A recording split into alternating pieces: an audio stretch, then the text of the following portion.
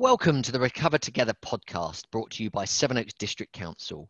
The aim of the podcast, if you haven't heard any of the previous episodes, is to highlight the challenges faced by both businesses and the voluntary sector, especially in the midst of the COVID-19 pandemic, and especially how some of these challenges might be overcome.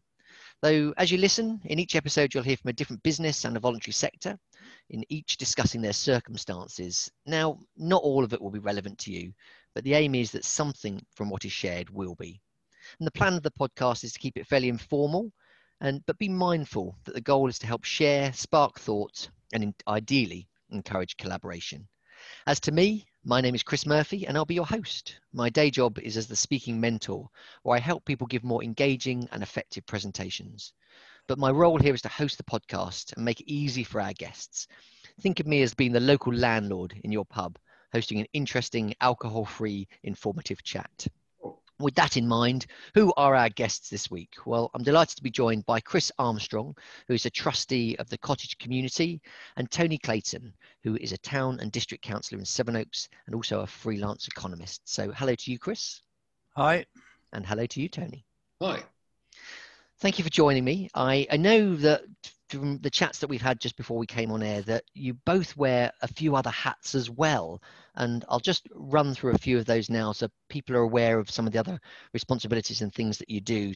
Chris, you're also chair of the College of the Fellows of the Chartered Trading Standards Institute, and you also work as a handyman for St John's the Baptist Church. And Tony, you're also a trustee of the Stag Theatre and the Cinema, and chair of Sevenoaks Rail Travellers Association, and a member of Sevenoaks Town Partnership. Chris, if I can just come over to you first and just tell us a little bit about the Cottage Community so people understand what that is. Yep. Well, it's a drop-in centre in Scratchers Lane at West Kingsdown, and under normal circumstances, we would welcome up to 20 guests who are brought in by minibus, given a bit of entertainment, a lunch, and then taken home again, all for a very reasonable charge. We also organise trips for our clients to some of the local venues, shopping centres, all that sort of thing. And again, they're fully escorted, and our vehicles are equipped with any specialist equipment we'd need, like with vehicle access for wheelchairs, etc. And been doing very well at that for a while. But of course, the COVID things meant that the centres had to shut. So we moved over to doing Meals on Wheels type service for those clients and others in the local area. And we also have linked in a second-hand shop, charity shop in Swanley Town Centre. Okay, we'll come back to that in just a sec. Tony, how about yourself? Tell us a little bit more about your work as a councillor. Well, it's been quite strange over the lockdown because I haven't actually been to the council office since March. We had a meeting of the town council in March, essentially to enable us to meet entirely by Zoom and to effectively give the town clerk the ability to do most of the things that would normally be done by committees if the committees couldn't meet. But in practice, we have brought the committees together by Zoom, which was something I hadn't discovered before March. I hadn't heard of Zoom in March. And I seem to have spent most of the last your life 6 months on it. And it's worked reasonably well. It's made the sort of personal interaction that you need to make a council run effectively harder, because you don't have the private conversations over coffee and the little chats over how do we sort this out.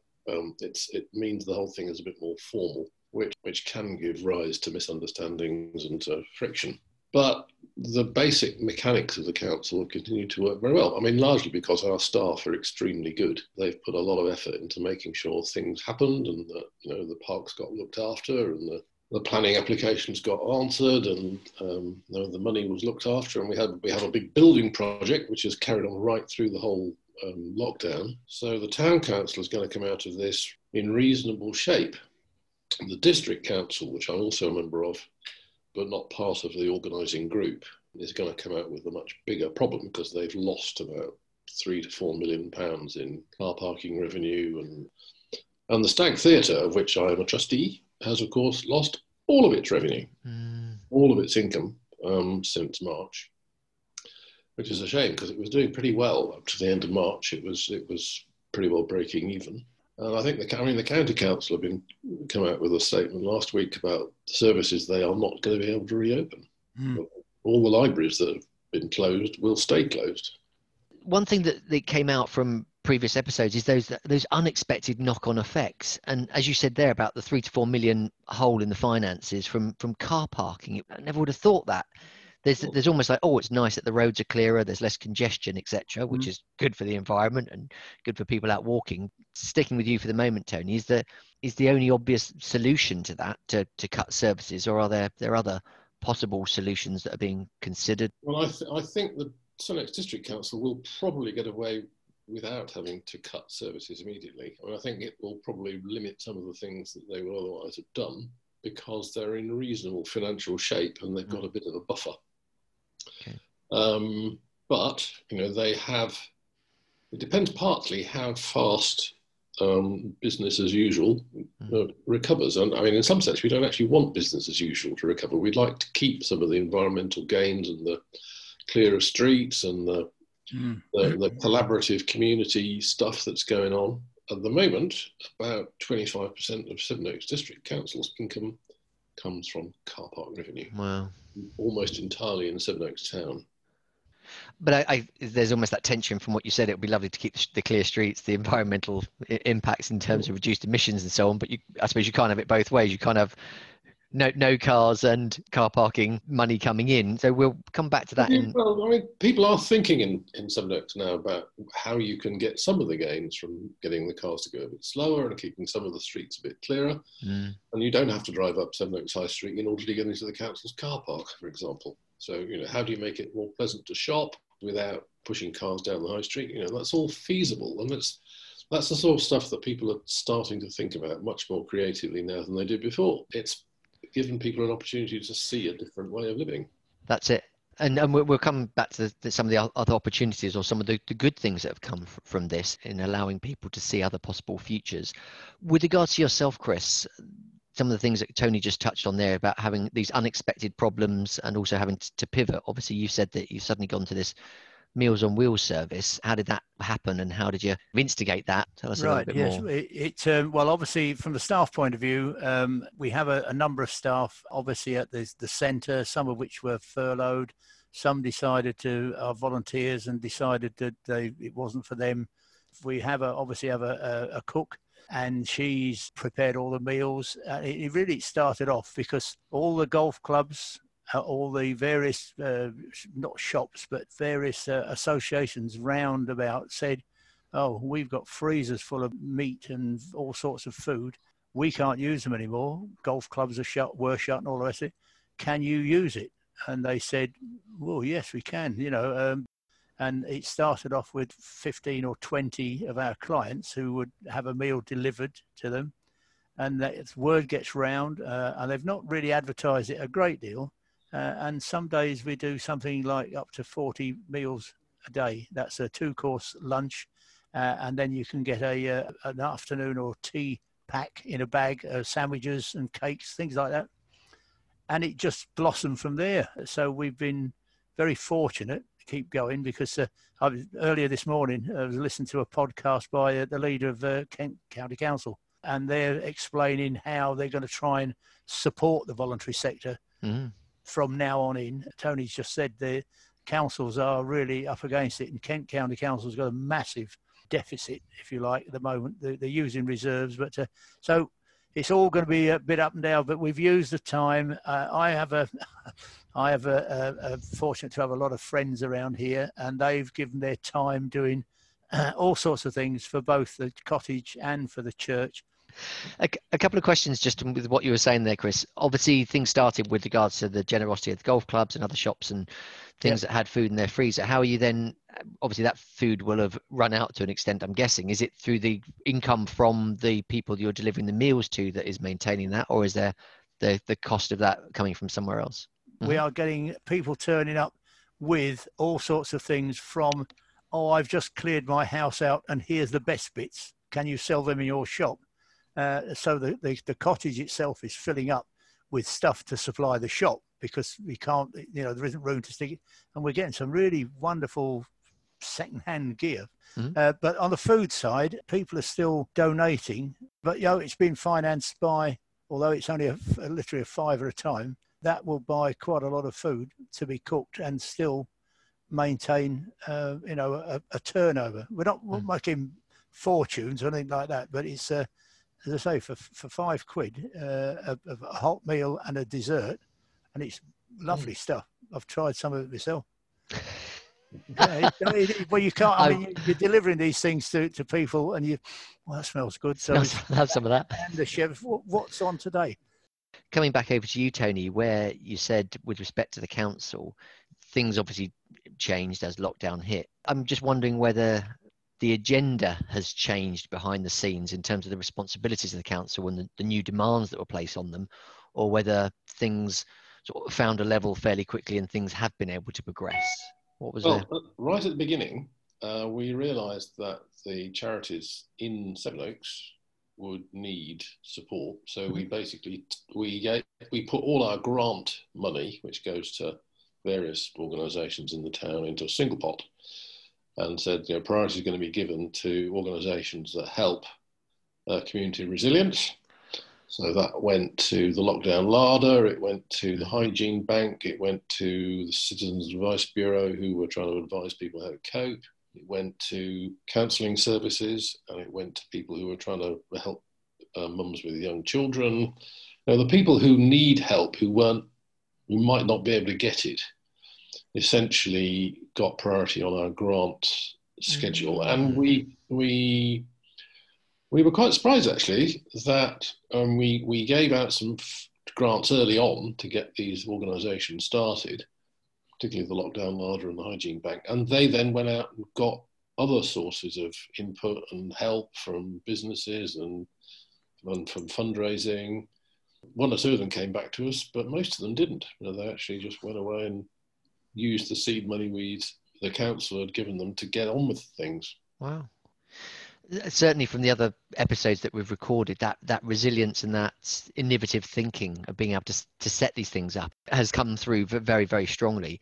I'm interested in terms of the things that you've mentioned there with regards to collaboration, which is a core of the whole point of the podcast, is to bring out particular stories. And I just wondered if there's any stories that you can think of that particularly spring to mind in terms of that innovation or people being able to form collaborations that weren't necessarily there before, which ultimately going forward may pay dividends.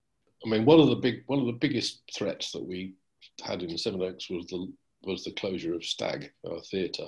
It's an old cinema which was turned into a theatre plus 2 cinemas about 30 years ago. And of course it lost all of its income. It has no assets because the theatre actually belongs to the district council. The organisation has managed to mobilise quite a lot of support across the community. It's managed to it's come to a deal with the town council on how it will be supported, conditional at the moment on its own fundraising. So the town council is currently match funding the donations that come to it from the community, and that's produced enough money to keep the thing afloat, certainly till after Christmas. And there was a really great thing that happened in the summer. The guy who organises our pantomime every year put on a series of concerts, mainly with contacts that he and the theatre had and the local people had.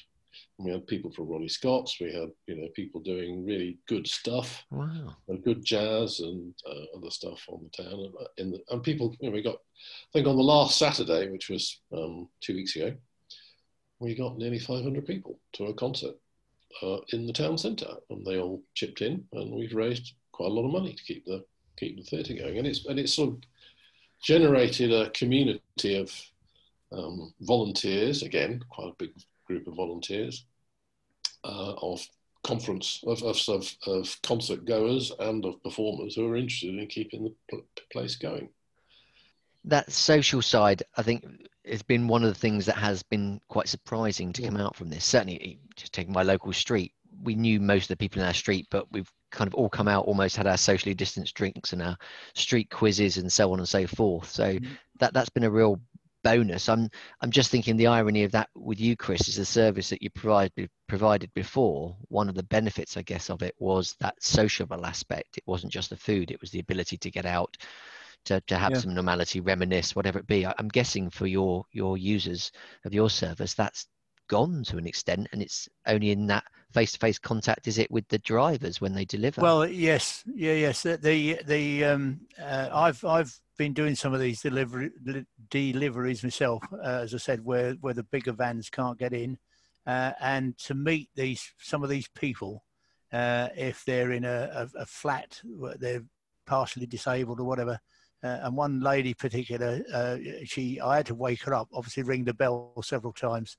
And she, I'm sorry, as I climb up the stairs to see her, and she said, I've been locked in this place for 6 months or whatever it is now.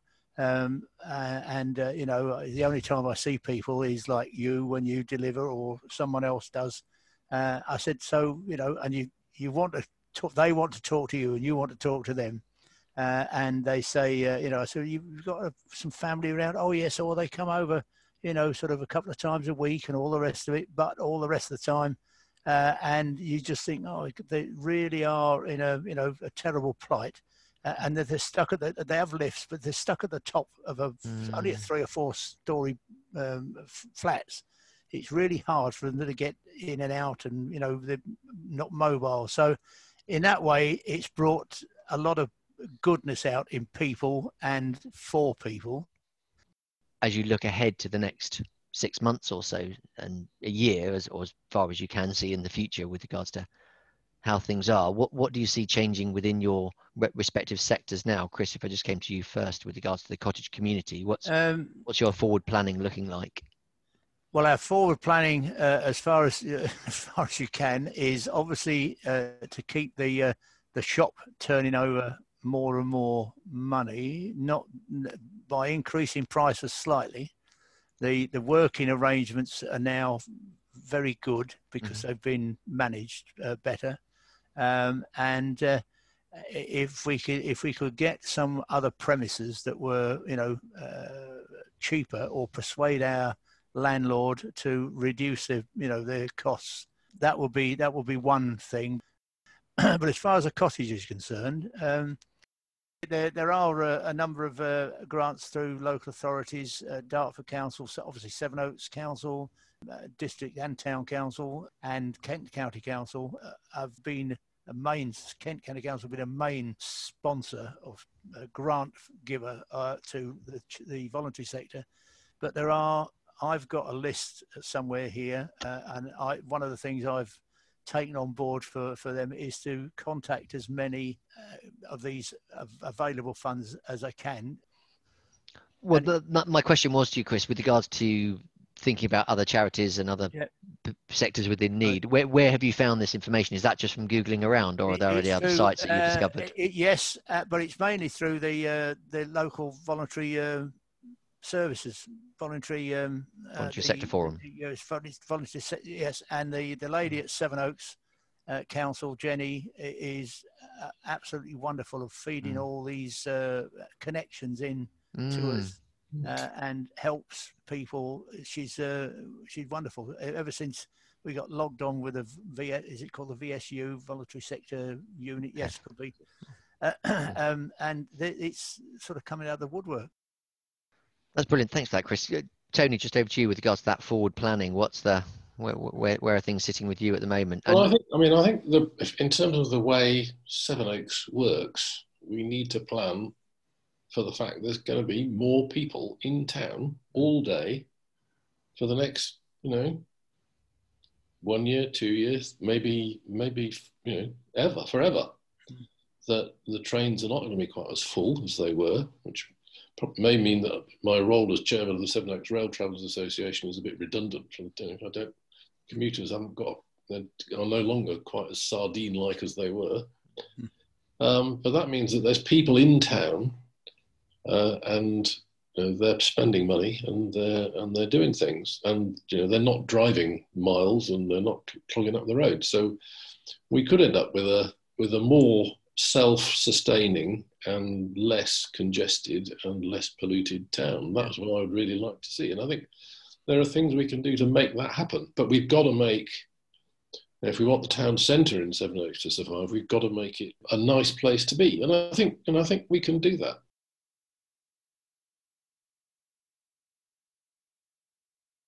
There's one of my colleagues has done a really nice thing over the last 6 months.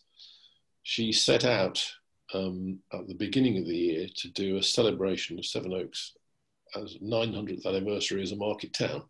Mm-hmm. Oh, right. 900th anniversary of Sevenoaks' first record as a market town.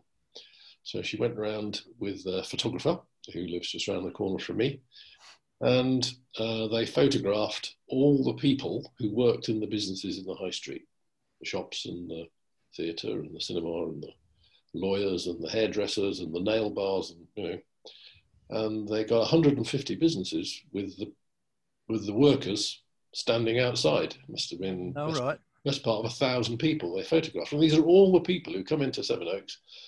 Most of them don't live in Sevenoaks, but they come into Sevenoaks every day and make the place work. Mm. And then they've mounted an exhibition of all these photos, and also the businesses who they couldn't photograph because the lockdown came, and they've all been photographed shut. So you've got this incredible contrast between buildings in the high street shut and the businesses in the high street with all the people standing outside, you know, ready to welcome you back, essentially. Right. If you go on the website and look for Sevenoaks 2020, just Sevenoaks 2020, you'll find, you know, a selection of the photographs and some of the stories behind it. But it's a really good illustration of what we've got to think about. It's the town is its people. We tended to think of Sevenoaks as a nice historic town with lots of lovely listed buildings, and that's not what it is. It's the people that make the town. Yeah, it's what you say about the church. The church isn't the building; it's the people. Yeah, and the town is just the same, and you've got to think about what is going to make life better for the people. And it's those relationships that have built up that weren't necessarily there before, or potentially have been strengthened as a result of this. I think is for me, from the experience that I've had speaking to other people, is the real opportunity to take from this whole pandemic going forward. But it's I guess it's how we do that. And one thing I just wanted to just acutely aware of time, just draw us to a close, and just say thank you so much for your time and input. I think from reflecting on what's been shared, the things that have come out for me is these other insights, really, in terms of your volunteers with regards to the plight almost of your users, and seeing some of the hardships that they're going through and wanting to change their lives now to kind of input and go and visit and help. Whereas I'm guessing they might not have seen that before when the users came to the centre, and it was like, oh, they're here now, we'll see them, and then they go away. You don't know what goes on out behind closed doors, so to speak. I think that's been very interesting for me. I think it's demonstrated the strength of local communities. So just to draw us to a close, I just wanted to say thank you again to Chris and to Tony for their time and their thoughts today. For those of you who are listening, please do listen to all our episodes, and the website address for that is anchor.fm, and it's /recover together. But the TO of together is replaced by the number 2. So that's anchor.fm /recover together. And you can find contact details for our guests there. And we'll be releasing weekly episodes on each Monday through September and October. So please have a listen to any previous ones that you've missed, or there'll be a few more coming out. We'll probably have about 7 or 8 in total. And lastly, again, just my final thanks to Chris and to Tony for giving up their time today. I'm Chris Murphy saying goodbye. Thank you for your ears, and I hope it's been helpful to you. Thanks again.